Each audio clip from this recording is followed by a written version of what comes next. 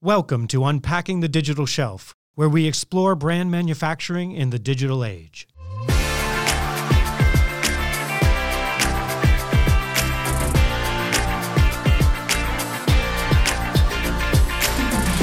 Hey everyone, Peter Crosby here from the Digital Shelf Institute.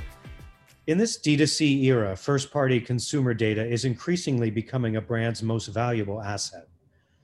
The hard part is how to draw the line from that data to the right action in marketing, merchandising, and product innovation. Jascha Kekes-Wolf, president at consumer data platform Lytx, joined Rob and me to outline how brands can fill the consumer data decision gap and turn your data lake into revenue and loyalty. Jascha, thank you so much for joining us. You've spent a career at companies who have massive connections to, and therefore massive data about consumers.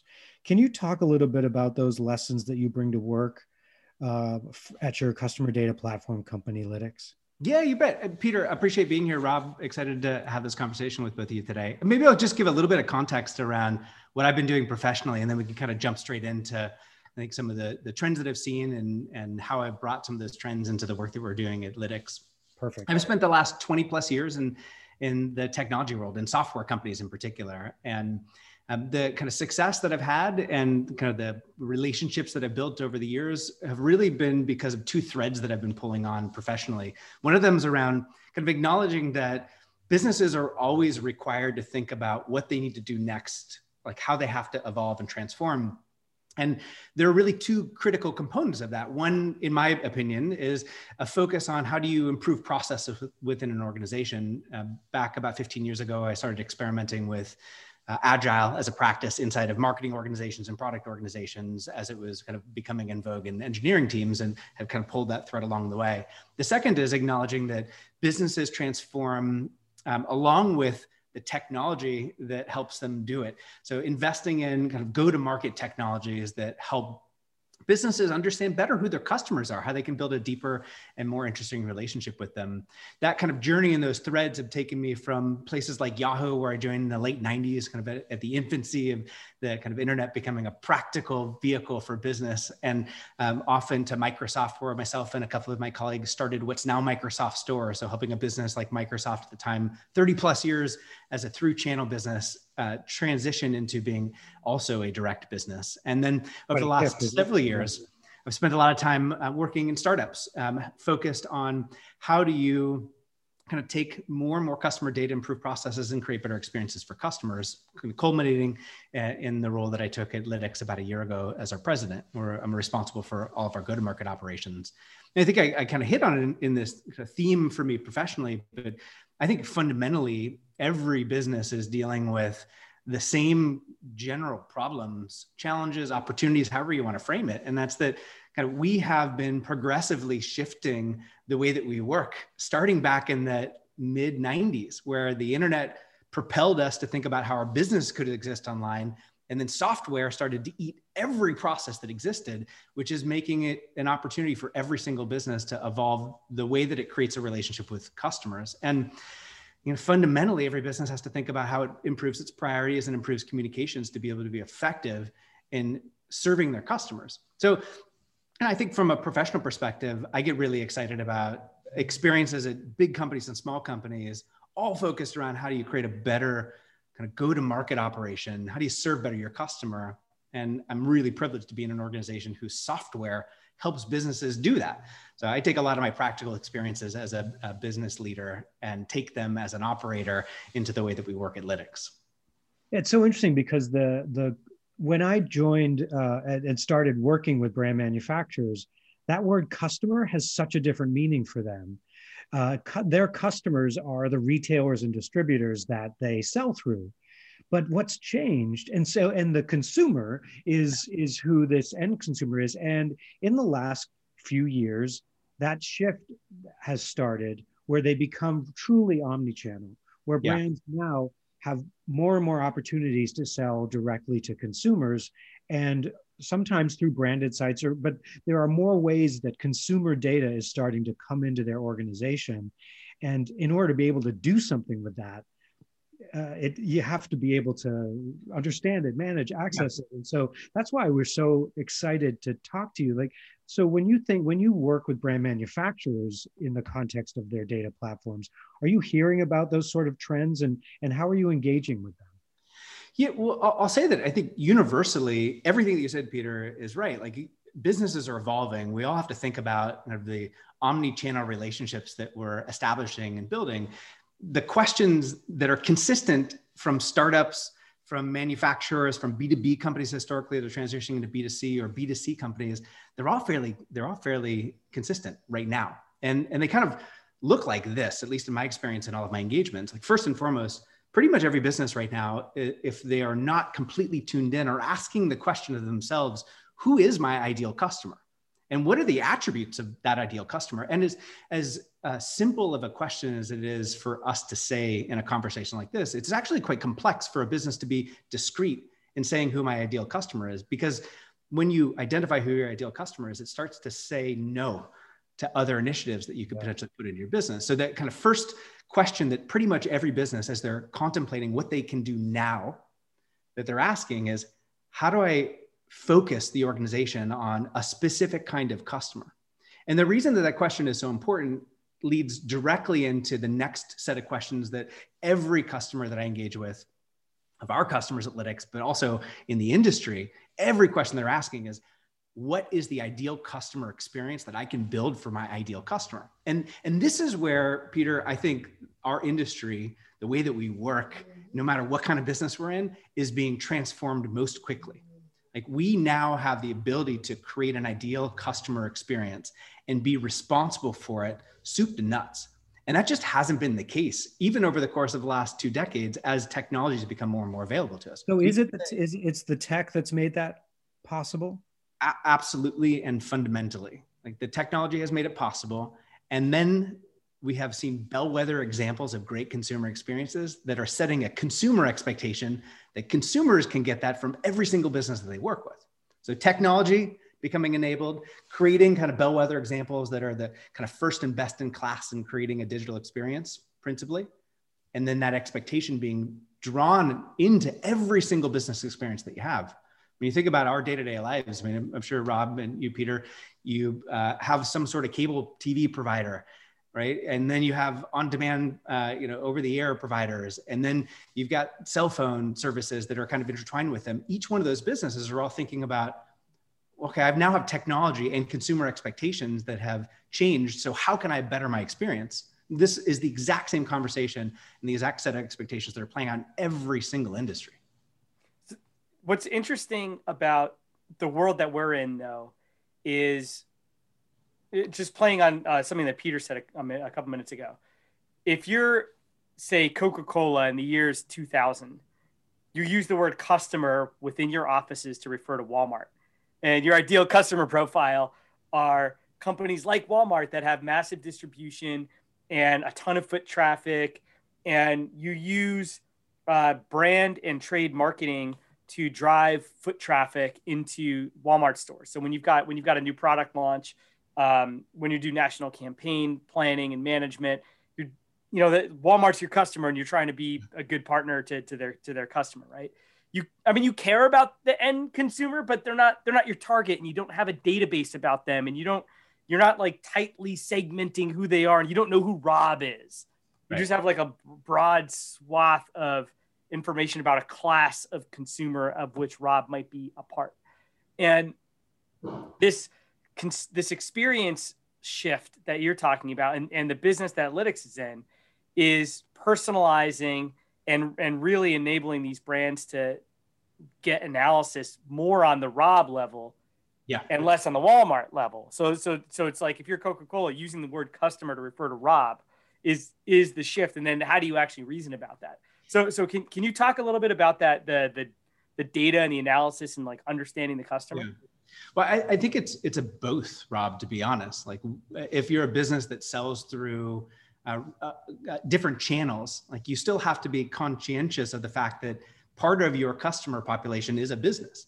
Well, sure. Yeah. But there's a new expectation that exists now that consumers, the end consumer, which many people in many different businesses just call the customer now, also has an expectation they can build a relationship with you. So the kind of business that the Coca-Colas of the world and CPG companies of the world and retailers of the world, the kind of those businesses are now being challenged with, how can I understand the capabilities that my organization needs to have in order to be able to create, maintain, and most importantly, deepen the relationship that they have with their customer, both the channel and the end customer.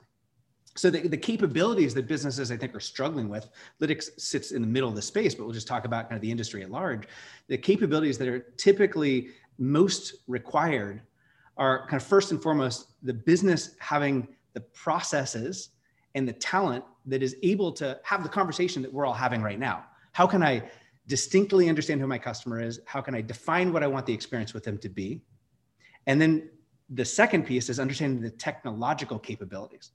I'll dig into that in a little bit, and I'll do that. I don't want it to sound super self-serving just because of where I work, but I will say that the technology has come so far over the course of the last decade that the way that we've been considering understanding capabilities in a business have evolved massively. And this is where I think a lot of businesses are struggling to keep up. So I think traditionally, if I were trying to answer these questions of what are my capabilities to be able to create, like maintain and deepen a relationship with a customer, and I've got process and I believe that I've got the right talent and I'm looking at technology, I'd really be looking at two kinds of technology investments that are going to support process and talent. One of them is going to be around organizing all of the information that I have about my customer. And we've been hearing about customer 360 projects for years. Yeah, data lakes for everybody. Yep. Pick the flavor of technology that exists. I think part of the challenge there, and I think 2020 hindsight, we're benefited by it. But part of what we see now is that the promise of just connecting together all of the attributes of a customer in a data lake didn't actually help enable the processes and the people to be able to create a better experience that establishes, maintains, and deepens a relationship with the customer. The second part of the investments that businesses were making, this is all about capabilities, were in the technologies that helped craft the customer experience. Let's call those go-to-market tools, MarTech stacks. They'd be investing in advertising platforms to run better programmatic advertising. They've been investing in CX tools to create a better web experience. They'd be investing in channel tools and CRM tools. I can manage my email better, my CRM better. And truthfully, there's been an entire industry built up, if you watch any of those Lumascapes, around just this. It's like, look at the 8,000 plus different companies that if you pick the right technologies, maybe you can piecemeal them together and you can create a good customer experience. The thing that is really, really important, I think, for all of your listeners to take away is that those capabilities are needed capabilities, but they don't fundamentally solve the problem that businesses have to solve for when you're trying to connect together the technologies, the people, processes, and talent. And that is really specifically what I would call the decision gap. When you have information about a customer sitting in a data lake and you've got a bunch of marketing tools to be able to create and craft an experience, what you called out, Rob, which is really important, is that we have to create an experience for you, Rob, or you, Peter, or me. And the scale to do that in is like mind-numbing, right? If I've got hundreds of thousands or millions of customers, if I'm Coca-Cola, and I've got all that information in a data lake that I've been building up, but I've got all these great marketing technology tools, how big is my team going to have to be? And what kind of processes are I'm going to have to put in place so that a marketer can make a decision about how to customize an experience that's relevant for you, Rob, right now? So that decision gap, the ability to connect together that customer data into the experience, is where a lot of businesses are falling down. And it's the area where I think more and more technology is going to solve the problems that gap has exposed for businesses. It almost has to, right? To do that scale that we're talking about, it has to be an automation and technology and AI thing. AI and ML have to play a part in it. I mean, we think about you've all been involved in advertising in different parts of your career, and maybe you spend lots of money now too. Like, we got better and better at advertising as marketers because of the kind of popularization of programmatic advertising, using AI and ML to better kind of tune the performance of our advertising programs. And what we were willing to do there is trust that the AI and the ML could help us perform better, as long as we created all the conditions of what the right goals were at the end. So the same concept that exists in programmatic advertising, a goal, a journey that you want a customer to go on to get to that goal, and then utilizing AI and ML to help you make decisions at a scale that we just can't do as humans, is where this big shift is starting to happen that's solving the decision gap. So let me, this is a lot of information on technology. I'm going to try to paint the different pieces, and correct me if I get any of this wrong. So there's several different components that you're talking about here. Component number one is collect the information about all the possible customers in one place to begin with. And this is the data lake problem. Right. And there's all kinds of challenges there. And I think a lot of the manufacturers that we talk to have it. That's not like a solved problem for them. They've got initiatives there. They're still trying to do data capture. It's not that, it's not a solved problem. Separately, you've got your experiences that you're delivering to the shopper. So some of those experiences are through third parties like a Walmart or an Amazon. So let's leave that aside. Let's talk about experiences that you have control over. So let's say Shopify, your Shopify site. And then with Shopify, you've got an email marketing system like Klaviyo or something like that hooked up, right? So you've got your D2C team and your marketing team are running Shopify and Klaviyo. And then you've got a data analytics team that's trying to get some of the shopper data and toss it into the data lake. And your observation here, what you're calling the decision gap, is that the data and the insights that are potentially available to be unlocked in the data lake, the way that you unlock them is ultimately to express them through, for example, Klaviyo emails. And there's no way to do that right now. And especially because you're talking about like millions of consumers and it's just sort of like, there's no way to do that right now. And so people just aren't. Yeah, you've articulated it very nicely. I think that the inertia that exists in the industry is that there is a belief that if we finish that 360 data project or we finish that MarTech roadmap, that we're going to be done. We have what we need. And the reality is that the industry and the expectations that consumers have are outpacing both of those two initiatives. And this decision gap is growing even more because the expectations are so high that you're going to get a great experience and Peter's going to get a great experience and I'm going to get a great experience when we get an email from Klaviyo from said company. And it's going to be different. Yeah, Molly Schoenthal has this vision in the post-COVID times of the future when people are traveling and going to hotels again, where she walks into a Marriott and the sheets are the exact type of sheets that she likes, and the fridge has the exact type of soda that she likes, and so on and so forth. And like the experiences for Molly, and Marriott has, I don't even know, tens of millions of people or hotel nights that they have to plan for every single year. And the only way to even have a remote chance of doing that is exactly what you're talking about. It's that sort of anticipatory experience that can be delivered at scale through AI, but also requires all kinds of other execution muscles throughout the company to be coordinated to get right. But imagine a little bit older.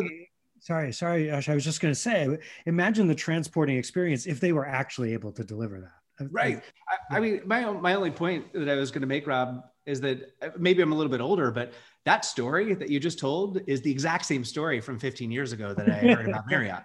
And I'm not discounting that progress hasn't been made, but quite frankly, technology hadn't caught up to the promise and consumer expectations just flat out weren't there, right? Like in the last several years, like we've become so accustomed to using services like Spotify and Netflix and even Amazon that it's hard to comprehend that we're not going to get that same experience when we go to a Marriott now. Like there's enough cultural distinctive differences over the course of the last decade that I think it's practical that could happen. And we have an expectation that it should, and we're disappointed when it doesn't. Yeah, it's so interesting to think about that. It's like Webvan in the 90s exploded, but Instacart is like Webvan, but at the right time where there's enough technology to support it. Benedict Evans linked to a YouTube video from Westinghouse. I think it was a Westinghouse advertisement from the late 50s, early 60s called the Westinghouse Electric Home of the Future. And it's exactly a smart home. It's like if you've got Amazon Alexa and you've got Spotify and you've got a speaker and you've got all the, it's like, that's what they're advertising, but 50, 60 years ago. and only now are we getting there. It's so, I guess to your point, Marriott could have had this idea in 2005, but without AI, without basically for cloud computing and scalability that enables you to collect all the data, without all this sort of stuff, you have no prayer of actually getting it done. I mean, I'm still waiting for the Jetsons. I don't know where that's going. Look at, I mean, it's all coming, right? Like I think one of the big learnings that I add on top of that, Rob, is that we just now flat out expect our experiences to be better. Like if somebody was a thought leader a decade ago saying, when I show up, I get my warm cookie and I get the right sheets and the right pillow. The thought leader said that we're going to do that. And now, like, I turn on my radio and I'm getting the music that I like. And I expect when I show up at the hotel to get all the things that I like as well. Like there has been so much advancement in consumer experiences because of like these bellwether companies like the Spotify's and the Netflixes of the world that we just expect it everywhere. So it's our responsibility as business leaders to make sure that we're developing the best customer experience we can because our consumers expect it, our customers expect it. Yeah, so I would just say I'm not getting the music that I like. I'm getting the music that my daughter likes. It's like show tunes all day long. My Spotify account hooked up a girl after my own heart. Looks swell. Yasha, so let's dig into the gap because I'm pretty sure most of the people listening to this that are dealing with this problem will understand what you're talking about. Which is, I have all this data, I have all these systems, what the hell? So talk to me about what has changed and how you guys describe filling that gap. Yeah, well, let me share a learning that's been really fascinating since I joined Lytx. And I'll give a little bit of context as well. So I spent the last half a decade prior to joining Lytx as the chief marketing officer at Mozilla Firefox. And Mozilla Firefox is a fascinating organization governed by not-for-profit, very much focused on creating the best experience so that consumers can be in control, customers can be in control of their internet experience. And part of what I learned there, and I think this was a bit ahead of the curve that I think we now broadly understand, is that like if you want to create a deep and meaningful relationship with a customer, you have to take really good care of them. And taking good care of them means taking good care of their data. Right? The kind of internet existed and a lot of MarTech tools existed with it. I mean, this is a dated analogy, but they were kind of like Hoovers. They just sucked up as much information as they possibly could with a hope that at some point it sat in a data lake and you could make sense of it and it would be useful.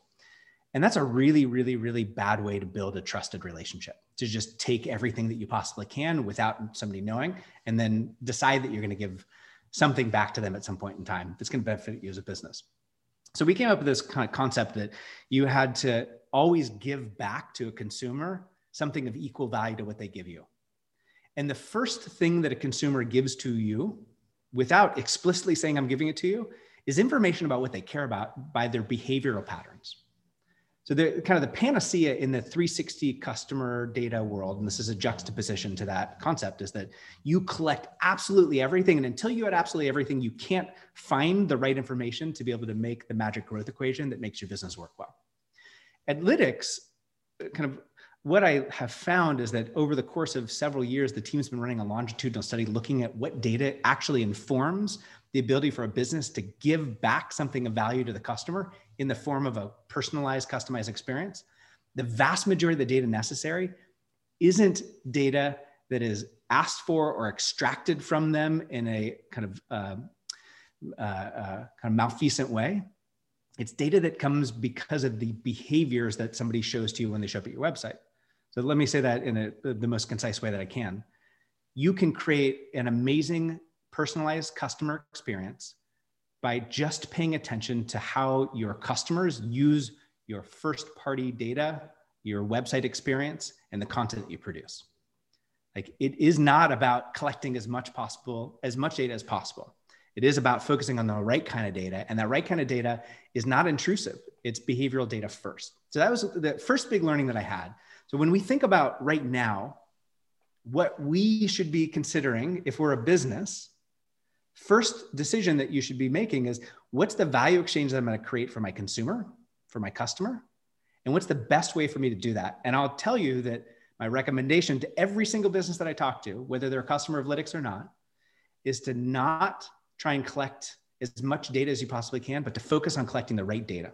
So that's kind of step number one in trying to solve this decision gap. Focus on the right data.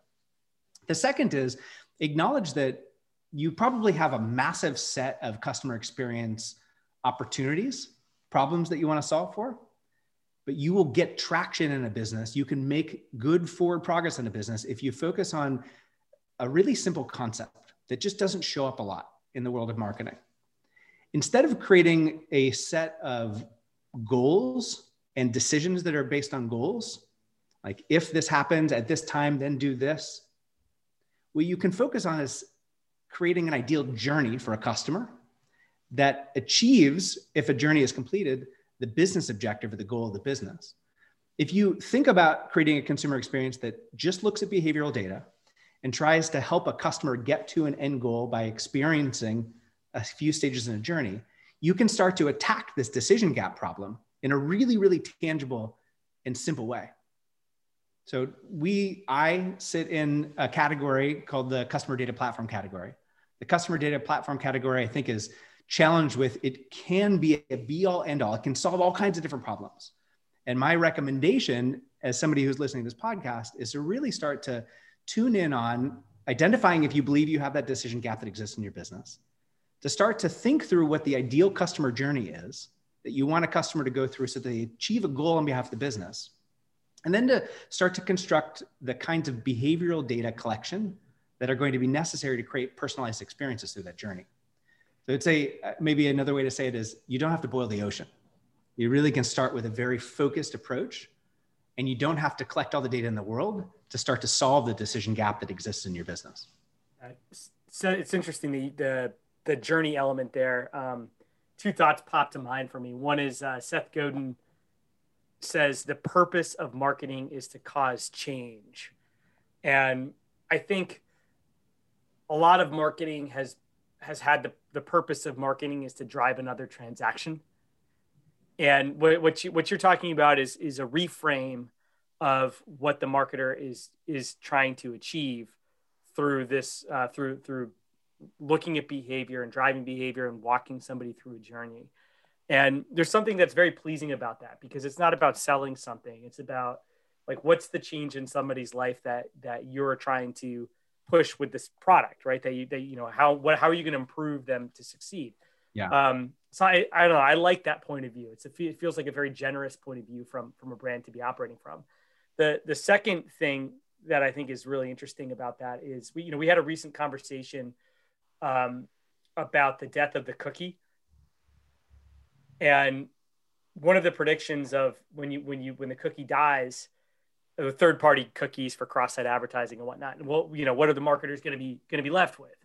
And the guess is, well, watch the behavior, look at what they do on your site, and that's actually probably better anyway.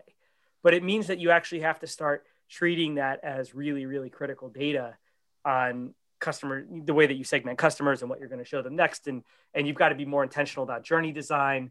And those are, I think, relatively new concepts for a lot of manufacturers, right? I mean, big tech companies have UX teams that design websites with these concepts in mind. I mean, you were at Mozilla, but that's a new behavior for manufacturers who are building websites to sell products to really adapt. And they're doing it at the same time that scale is becoming massive for them, and where they're struggling with other core technology investments like the data lake. I mean, there's a lot to like in what you're talking about there. I mean, Rob, you hit on a super important point. If you're in an industry and a business that some of this conversation is feeling like it's futuristic, like we can kind of go back to what we talked about earlier, which is every business needs to identify the capabilities that are necessary for them to be able to create a great customer experience. And that fundamentally is going to come down to the talent that you have and the processes that talent uses. And then that's going to be supported with technology. So I think that there is absolutely a crawl, kind of walk, run approach that every business can take if they believe in the course of this conversation that all of these factors are coming true for them, that they've got to create a deeper relationship with customers, that they have to understand who their ideal customer is, and that it's their responsibility to create a great customer experience. I believe that every marketer, every business leader is going to take the point of view that you have and that we're talking about here. It is our responsibility first to create a great experience. When we do that, We influence change. When we influence change, we benefit that person. And by the way, that happens to benefit our business. Yasha, can you make this a little bit more concrete for our audience? You know, you've talked the sort of the theory of it, but do you have any use cases that would resonate with a brand manufacturer that might sort of bring that to life for them? Yeah, so a brand manufacturer may not have any information about who their end customer is. So like a really simple use case is, I first and foremost want to know who my customers are, my end customers are. A way to validate that I know who my customers are is that I am getting information from them, like they've chosen to give information from them to me as the business. And let's say that the beginning of a relationship can be defined as an affirmative delivery of an email address from a consumer to me as a business. So simple use case, and a new use case for many businesses that have not thought about working directly with a consumer. So a use case would be when I promote information about what my product offers, what my service offers, and I bring a customer to my website as opposed to one of my channel partners, my opportunity is to understand how they came to me, to understand what they are doing on my website, looking at my product information. And in that experience that they're having, present them with relevant, personalized, additional content that supports one goal of them starting the relationship with me. So you can choose to solve the decision gap by, in this case, acknowledging that success, the goal is an email address that's been collected, and presenting personalized experiences on the web without knowing information about them, but by looking at their behaviors and making recommendations because of those behaviors.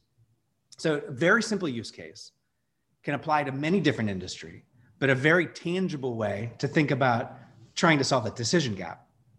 Like the plug from a technology perspective is that you may not even need a giant data lake at this point.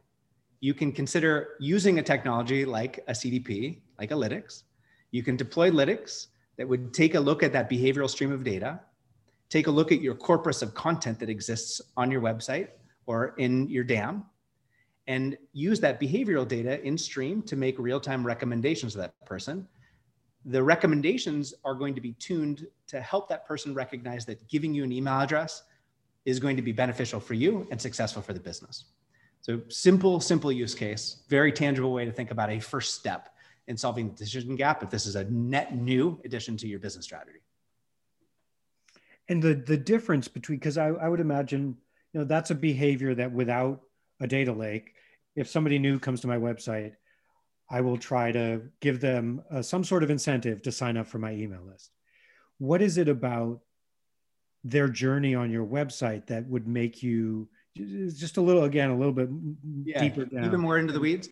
Yeah. Well, that particular use case I picked because it's one that we see much success for many new businesses, many businesses that are new to thinking like this, with Lytx in particular. So behavioral data is important because it shows kind of what interests are of the consumer.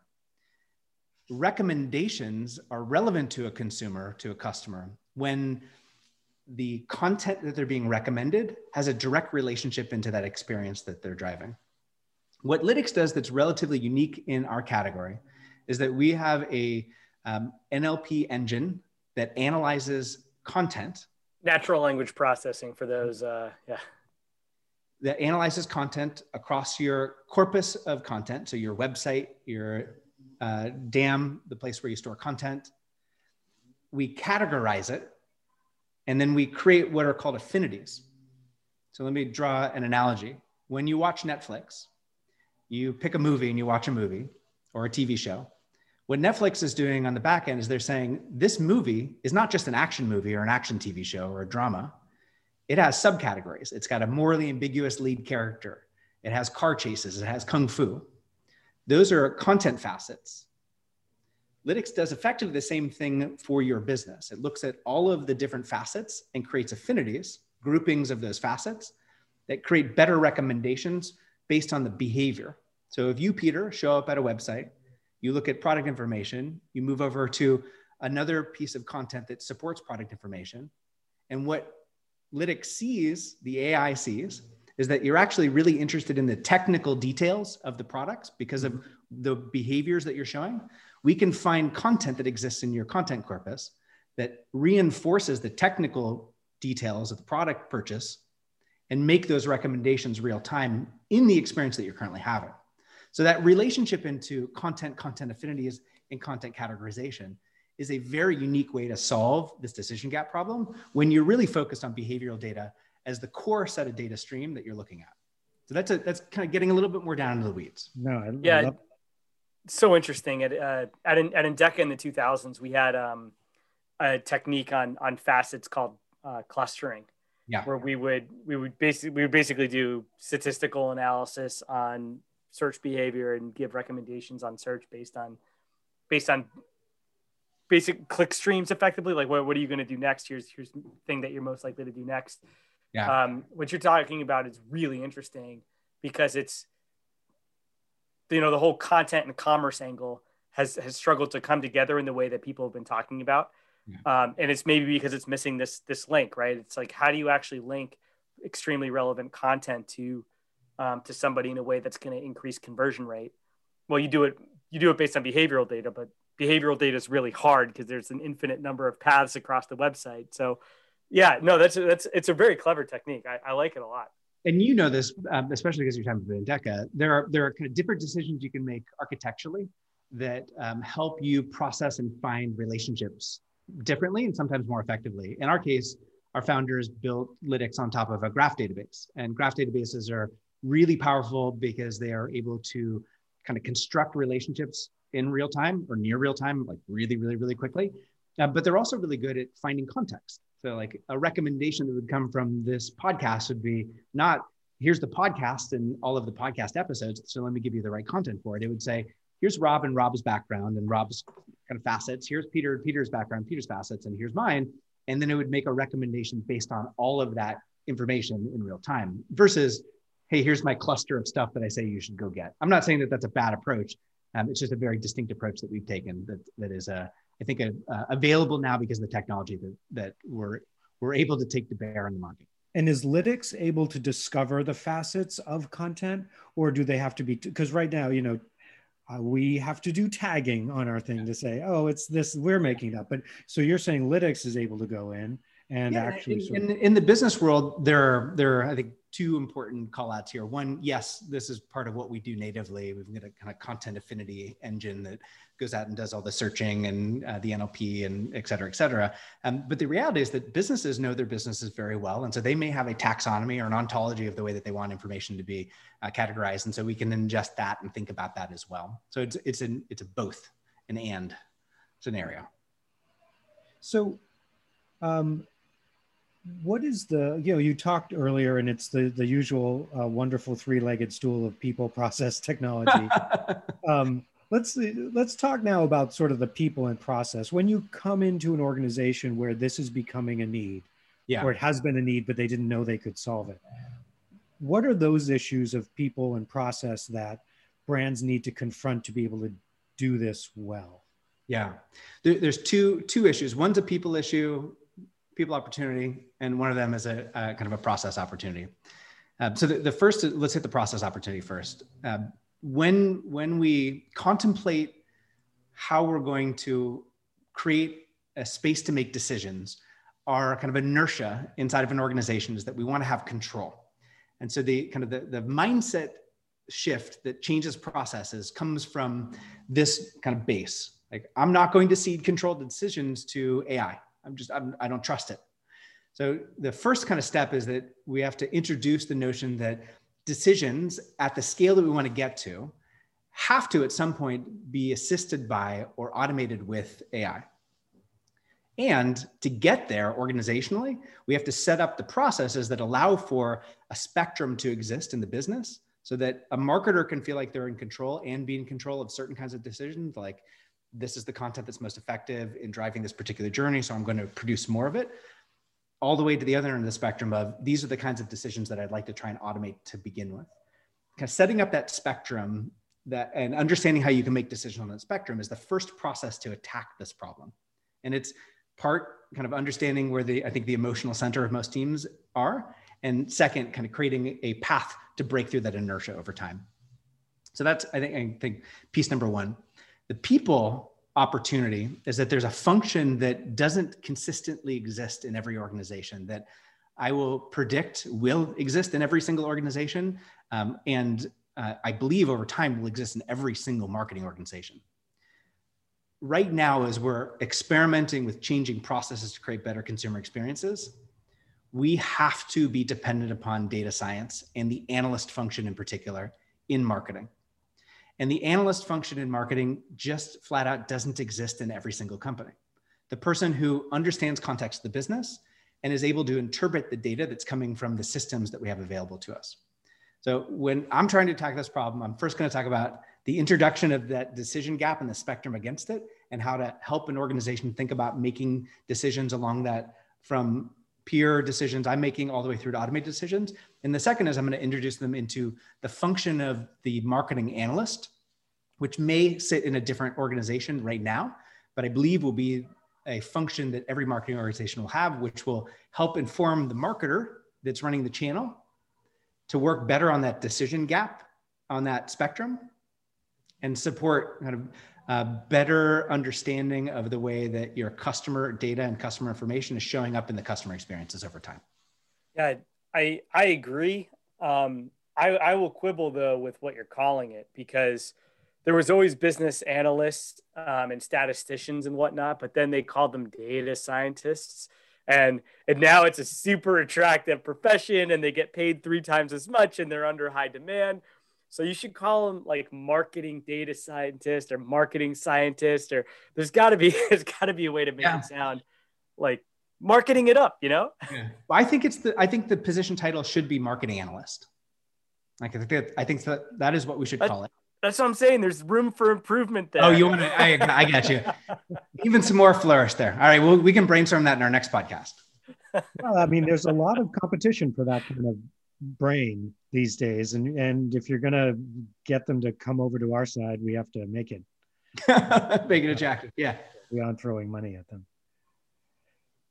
So, Yasha, we're still in the beginnings of 2021.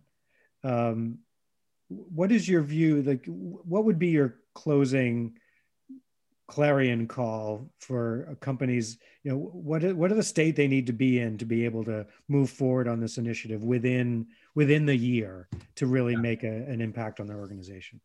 I'll come back to what I said earlier. If you're considering this conversation interesting in the context of your business, like, you are absolutely in the right position to do the following this year.